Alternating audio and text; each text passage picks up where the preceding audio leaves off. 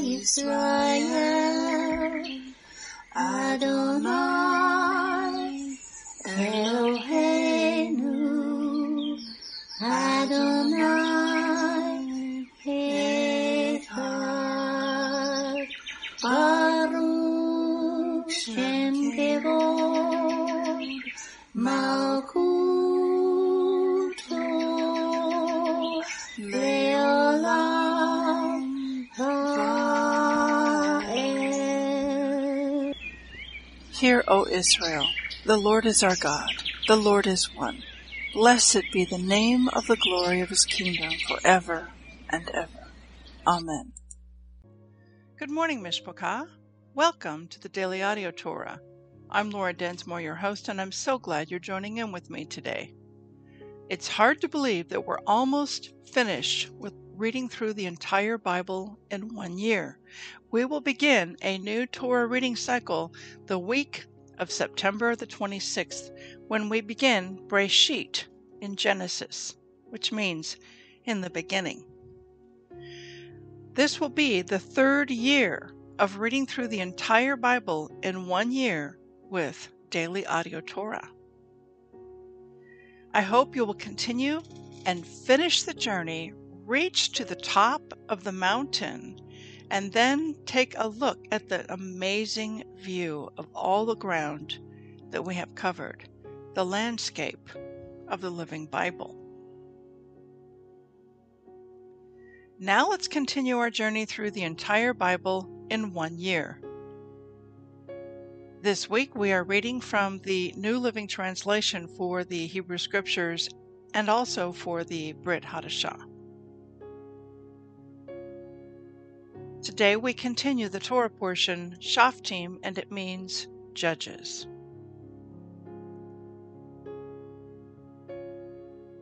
Deuteronomy 17:8 to 18:8.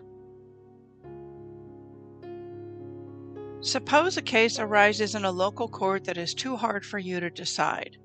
For instance, whether someone is guilty of murder or only of manslaughter, or a difficult lawsuit, or a case involving different kinds of assault. Take such legal cases to the place the Lord your God will choose, and present them to the Levitical priests, or the judge on duty at that time.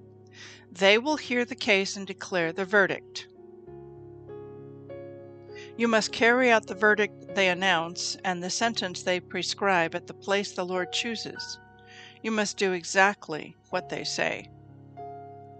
After they have interpreted the law, the Torah, and declared their verdict, the sentence they impose must be fully executed. Do not modify it in any way. Anyone arrogant enough to reject the verdict of the judge or of the high priest who represents the Lord your God must die. In this way you will purge the evil from Israel. Then everyone else will hear about it and be afraid to act so arrogantly. You are about to enter the land the Lord your God is giving you.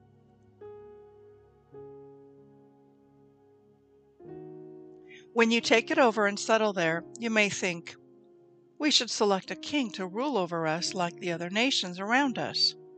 If this happens, be sure to select as king the man whom the Lord your God chooses.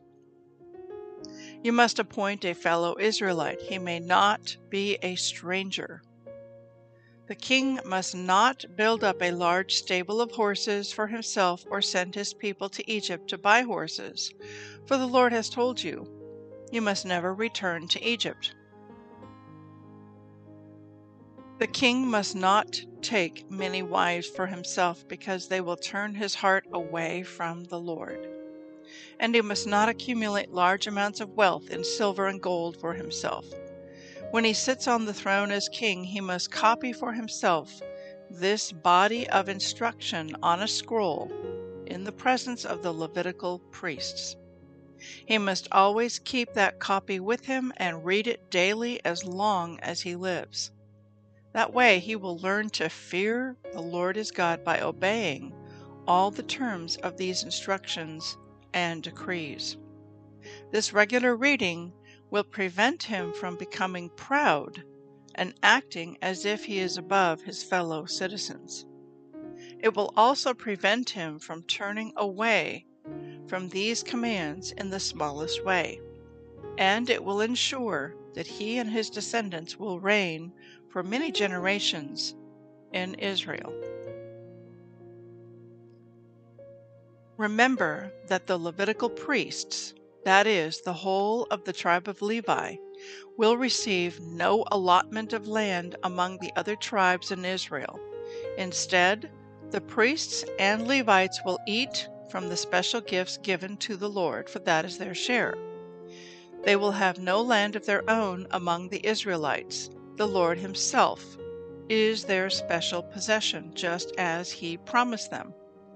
These are the parts the priests may claim as their share from the cattle, sheep, and goats that the people bring as offerings: the shoulder, the cheeks, and the stomach.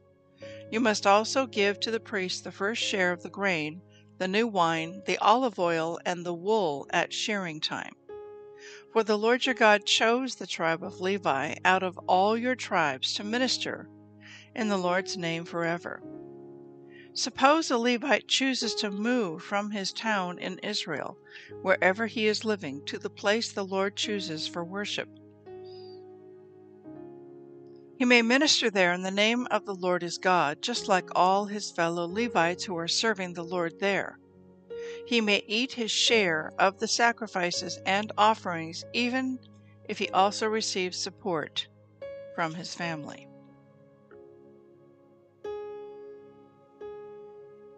Ezra 8:21-9:15. And there by the Ahava Canal I, Ezra, gave orders for all of us to fast and humble ourselves before our God. We prayed that he would give us a safe journey and protect us, our children, and our goods as we traveled. For I was ashamed to ask the king for soldiers and horsemen to accompany us and protect us from enemies along the way. After all, we had told the king our God's hand of protection is on all who worship him, but his fierce anger rages against those who abandon him. So we fasted and earnestly prayed that our God would take care of us, and he heard our prayer.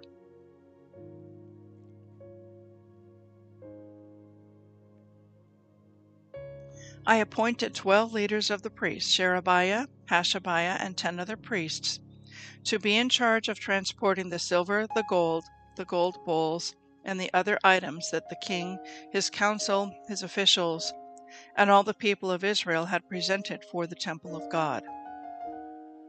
I weighed the treasure as I gave it to them and found the totals to be as follows: 24 tons of silver, 7,500 pounds of silver articles, 7,500 pounds of gold, 20 gold bowls equal in value to 1,000 gold coins, 2 fine articles of polished bronze as precious as gold. And I said to these priests, "You and these treasures have been set apart as holy to the Lord. This silver and gold is a voluntary offering to the Lord, the God of our ancestors. Guard these treasures well until you present them to the leading priests, the Levites, and the leaders of Israel, who will weigh them at the storerooms of the Lord's temple in Jerusalem." So the priests and the Levites accepted the task of transporting these treasures of silver and gold to the temple of our God in Jerusalem.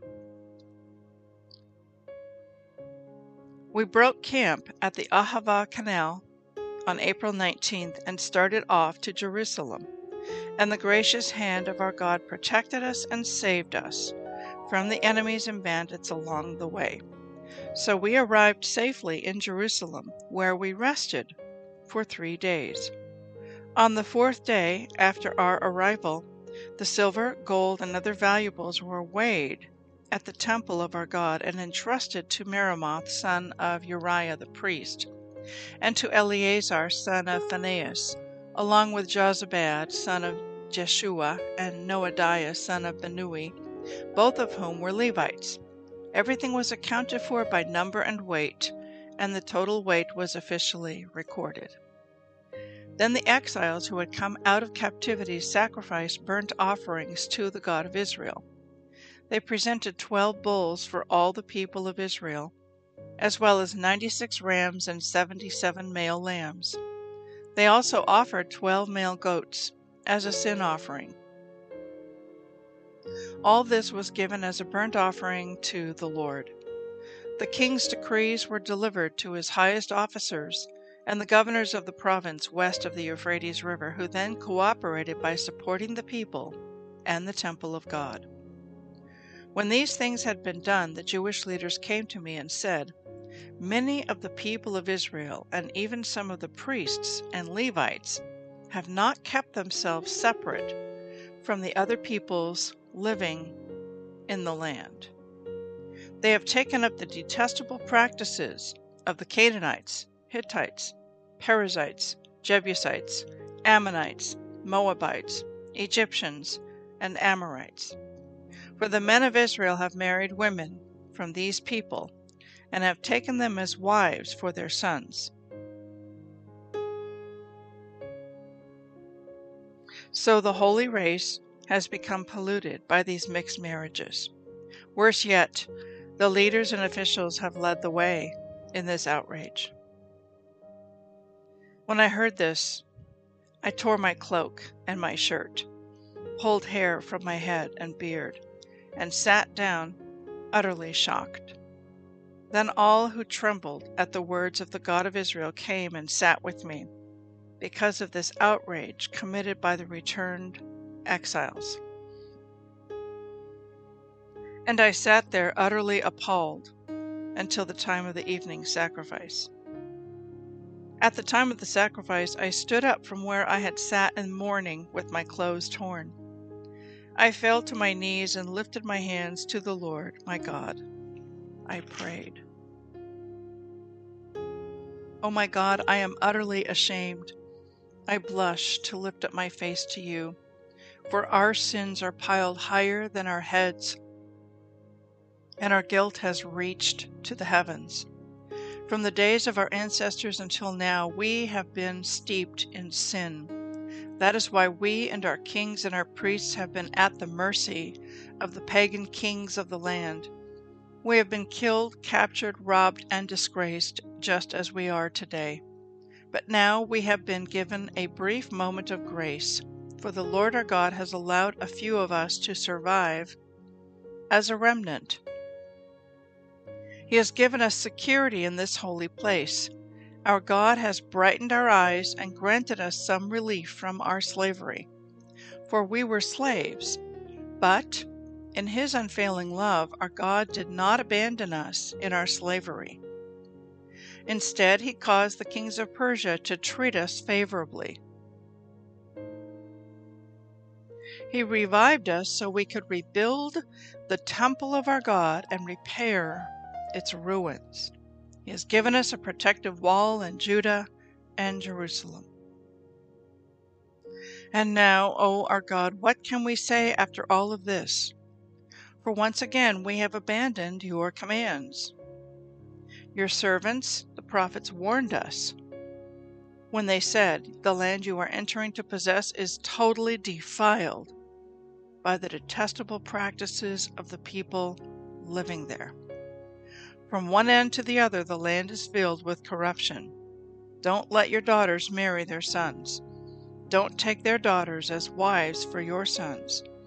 Don't ever promote the peace and prosperity of those nations. If you follow these instructions, you will be strong and will enjoy the good things the land produces, and you will leave this prosperity to your children forever. Now we are being punished because of our wickedness and our great guilt. But we have actually been punished far less than we deserve, for you, our God, have allowed some of us to survive as a remnant. But even so, we are again breaking your commands and intermarrying with people who do these detestable things. Won't your anger be enough to destroy us so that even this little remnant no longer survives? O Lord, God of Israel, You are just. We come before you in our guilt, as nothing but an escaped remnant, though in such a condition none of us can stand in your presence.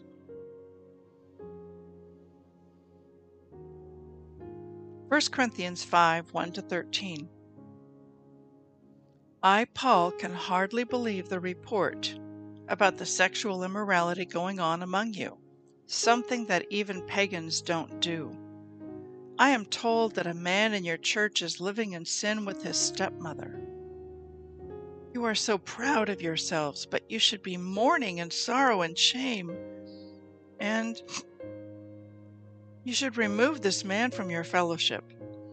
Even though I am not with you in person, I am with you in the Spirit. And, as though I were there, I have already passed judgment on this man in the name of Yeshua.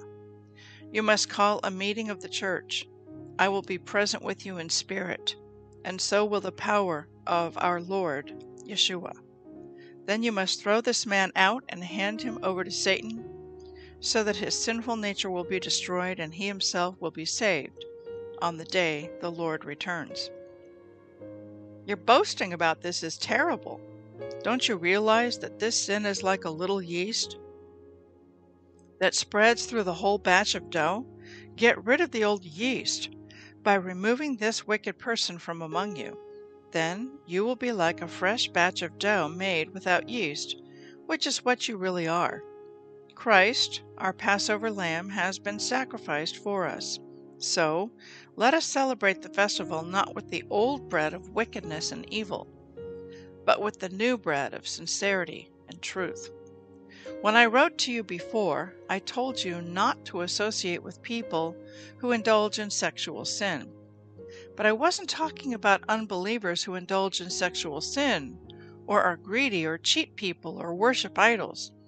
You would have to leave this world to avoid people like that.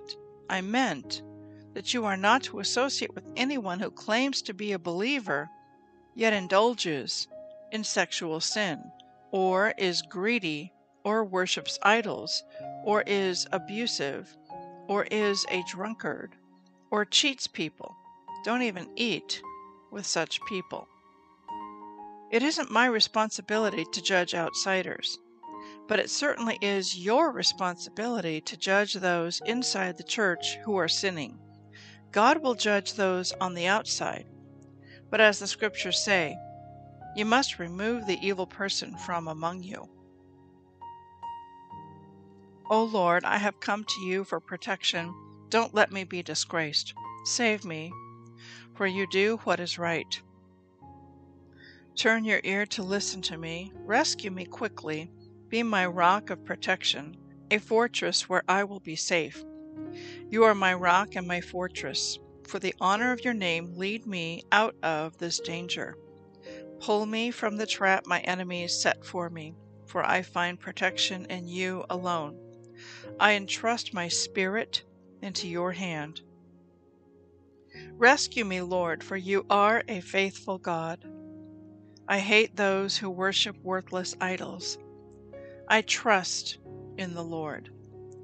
I will be glad and rejoice in your unfailing love, for you have seen my troubles, and you care about the anguish of my soul. You have not handed me over to my enemies, but have set me in a safe place. Proverbs 21, 1 and 2. The king's heart is like a stream of water, directed by the Lord. He guides it wherever he pleases. People may be right in their own eyes, but the Lord examines their heart. I'd like to speak to you today from our Torah portion from Deuteronomy chapter 17, and then we're going to jump into Ezra 8 and 9. And I want to begin with the section in Deuteronomy that talks about if a case arises in a local court that is too hard for you to decide whether someone is guilty of murder or manslaughter or a difficult lawsuit or whatever, then they are instructed to present these cases to the Levitical priests or the judge on duty at that time, and they will hear the case and declare the verdict. And then they are told you must carry out the verdict that they announce and the sentence they prescribe at the place the Lord chooses, and you must do exactly what they say. After they have interpreted the law, that is the Torah, and declared their verdict, the sentence they impose must be fully executed. Do not modify it in any way. Now, our reading for the entire week, the Torah portion reading, is called Shoftim, which means judges. And this really is the heart of that Torah reading for the week. It's talking about judging matters that go before the court system. And what we see as a principle here is that when a matter would be brought to a Levitical priest, and they would decide based upon the Torah. The Torah was the basis and the foundation for all case law. And that was how decisions were made, is they would compare it to the plumb line of truth from the Word of God. So just historically, when the United States of America was first founded as a nation, and the three legs of government were founded, the judicial branch, the courts, the legislative branch, the Congress, where they make laws, and the judicial branch is where they interpret laws, and then finally the executive branch, that is the White House, the president, where law bills are signed into law, where basically the law is executed and implemented and administered. These three legs of government, that comes from the Bible, that Yeshua is the lawgiver, he's our judge, and he's our priest. And so initially, when the Supreme Court was first founded, for the first 50 or 100 years or so, almost every single case that ever went to the Supreme Court, when they would make a decision, the justices would cite scripture to back up their decisions. So whenever a decision is made, they write opinions. They write, well, this is how I came to my decision, and there's this case law and that case law and this example and that example, and they cite references back to previous cases. Well, the Supreme Court justices would cite scripture. And we can see here in this reading from Deuteronomy that the cases of court were decided by the priests because they knew the Torah and they were able to interpret the Torah and then declare a proper verdict or sentence. So right now, however, we don't really have any justice in the land. We have a legal system, but we do not have a justice system. And just a quick example, about 8 or 9 months ago, when there was a battle going on about who was going to be the president of the United States, Texas came forward and wanted to bring their case to the Supreme Court and have evidence be heard that there had been tampering in the election, that the election results were skewed, that they had been falsified, and they had evidence. And they brought this all the way to the Supreme Court. They were also saying that because other states such as Georgia and Pennsylvania and Arizona had allowed this election tampering to go on, that this was directly impacting those states where they'd had a truthful election. And so they brought it to the Supreme Court, and the Supreme Court would not even hear the matter. They wouldn't even look at the case or look at the evidence. So there was tremendous injustice that went on, and there was no recourse whatsoever. Continuing on in this same chapter, here are the instructions for the king, the king of Israel. Verse 18. Deuteronomy 17, verse 18, when he sits on the throne as king, he, the king, must copy for himself this body of instruction, that is the Torah, on a scroll in the presence of the Levitical priests. He must always keep that copy with him and read it daily as long as he lives. Why? Here's why. That way he will learn to fear the Lord his God, Yahweh his Elohim, by obeying all the terms of these instructions and decrees. In other words, if he wants to be a really good king, he needs to know the Torah so that he can operate, implement, and administrate properly, following the guidelines of the Torah. And in doing this, it keeps him. Let's read verse 20. This regular reading will prevent him from becoming proud and acting as if he is above his fellow citizens. It will also prevent him from turning away from these commands in the smallest way. You know, when you think about it, there's a verse in Psalm 119 that says that your commands are my highway, they are my pathway, and I run. I run in the pathway of your commands. And when you drive a car, whether you're on a country road or a residential neighborhood or an 8-lane super freeway, you stay in your lane. And if you're going to change lanes, you use your turn signal and you look to make sure it's safe to get into a different lane. But following the Torah is like walking or running in your lane and knowing where the lines are. And so this verse is saying it will prevent him from turning away from these commands in the smallest way. In other words, leaving your lane and driving over a cliff. And so also it says, regular reading will prevent him from becoming proud. How so? Because the word is like a mirror, and the mirror shows us our sin. It shows us, it reveals the thoughts and the intent of our heart. We can't hide from the Lord and from his word. His word is like a sword that pierces. It cuts between bone and marrow and between soul and spirit, and it shows and reveals the thoughts and the intent of the heart. And so when we read, it convicts us of our sin. And then we have an opportunity to repent.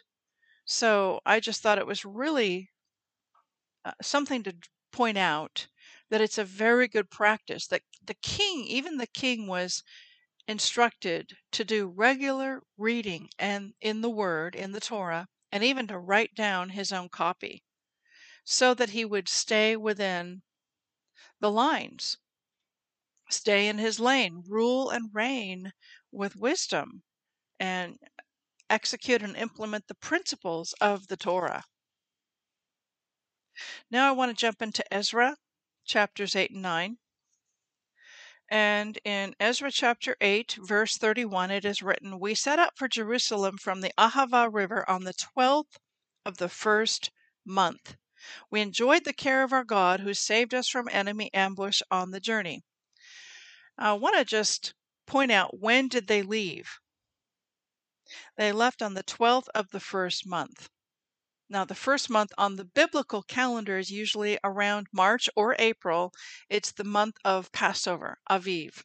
And that is when time was defined for them. The new calendar was defined for them. When the Hebrews who were slaves in Egypt left Egypt, crossed through the Red Sea, and then came over into the wilderness, God began to speak to them and show them, this month that you're leaving is the first month of your year.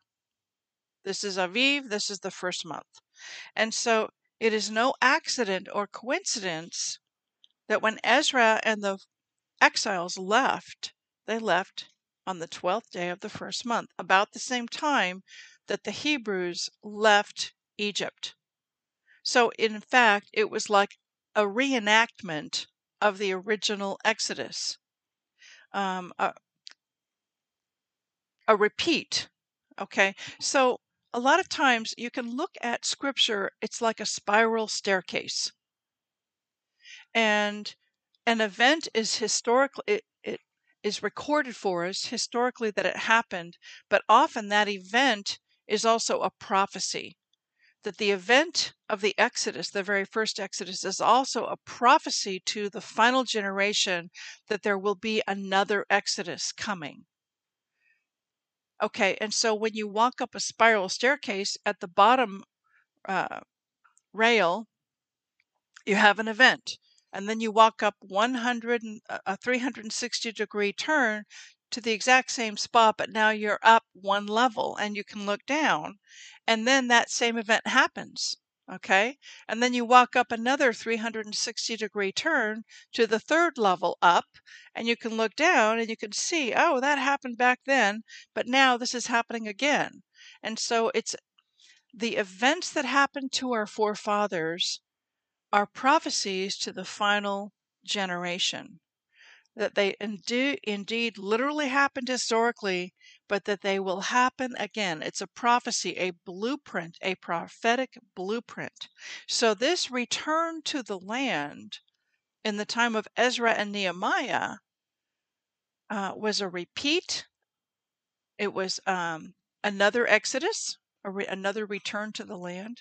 And it's also another foreshadowing, another remez hint of a final Exodus to come of all the exiles who are now living in the diaspora. Okay, so the Israel Bible commentary to that verse 31, reads as follows: For the people of Israel, the past and present fuse together to create the most extraordinary future. Through Ezra's actions, it is clear that a carefully choreographed event was planned and designed to reflect the earlier exodus from Egypt. Just as the Jews left Egypt in the first month, the Hebrew month of Nisan, and crossed the Sea of Reeds, Ezra's exodus departed from a river in the first month. Certainly the symbolism of recreating such a formative occurrence wasn't lost on the members of the entourage, giving them great courage and hope. In modern times, almost the entire Iraq-Babylon Jewish community immigrated to Israel in the early 1950s, essentially ending a continual presence there which had lasted for over 2,800 years. This modern-day miracle was aptly named Operation Ezra and Nehemiah. Now I want to continue on in chapter 9, verse 8, and that verse reads as follows: But now for a short time, while there has been a reprieve from Hashem our God, who has granted us a surviving remnant and given us a stake in his holy place, our God has restored the luster to our eyes and furnished us with a little sustenance in our bondage. And the Israel Bible commentary to this verse reads as follows: In his admonition of the people who have returned to the land of Israel only to abandon the Lord and intermarry with local women, Ezra praises God for providing them a reprieve from the years of exile and persecution. He thanks Hashem for causing the king of Persia to look favorably upon his people, and for the remnant of the nation that survived. However, even though Cyrus had granted permission to those who survived the destruction and exile, the surviving remnant to return home and reconstruct the Beit HaMikdash, the temple, a mere 42,360 people heeded the initial call to return and rebuild. In just a short time, the Jews had become accustomed to living in exile and had embraced its lifestyle. As Rabbi Yehuda Halevi writes in his work, The Kuzari, in reality, however, only a small portion returned. The majority remained in Babel, willfully accepting the exile, as they did not wish to leave their homes and businesses.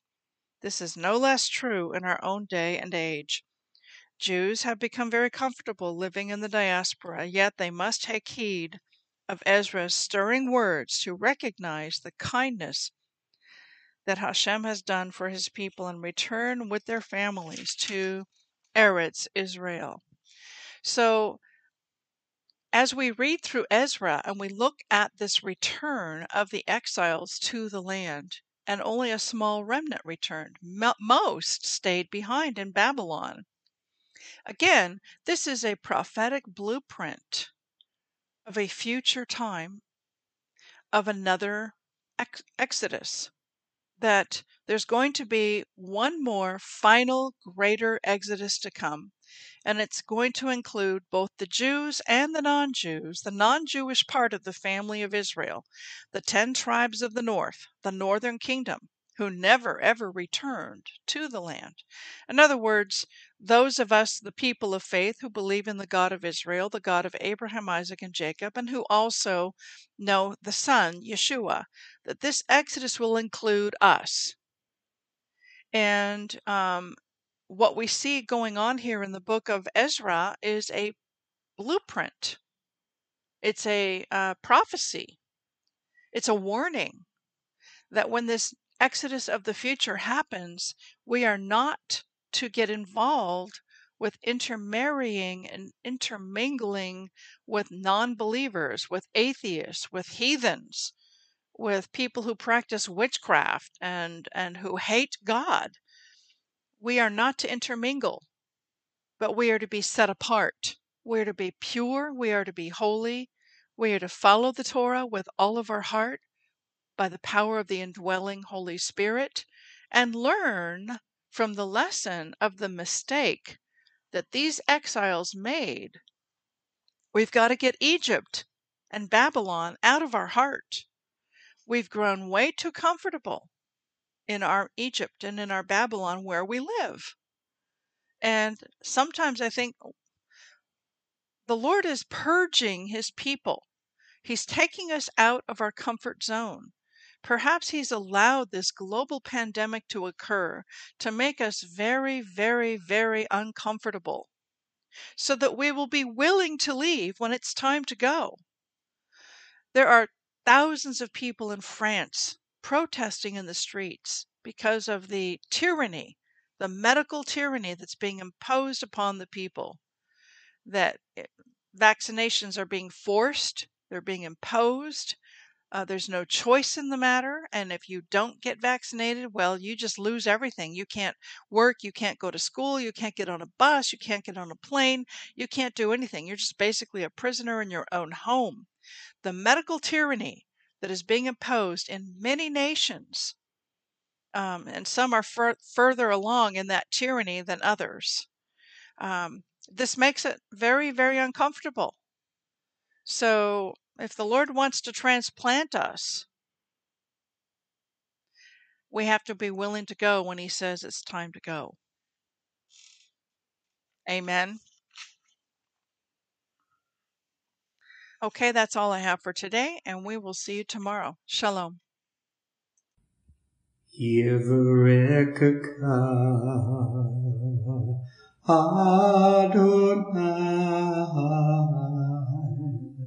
Vish Mareka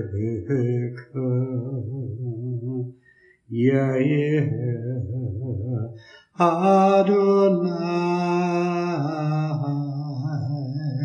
Panavilaka Vikuneka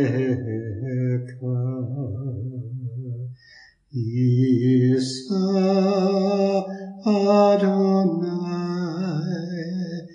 Panav Ileka Vayasem Leka Leka Shalom.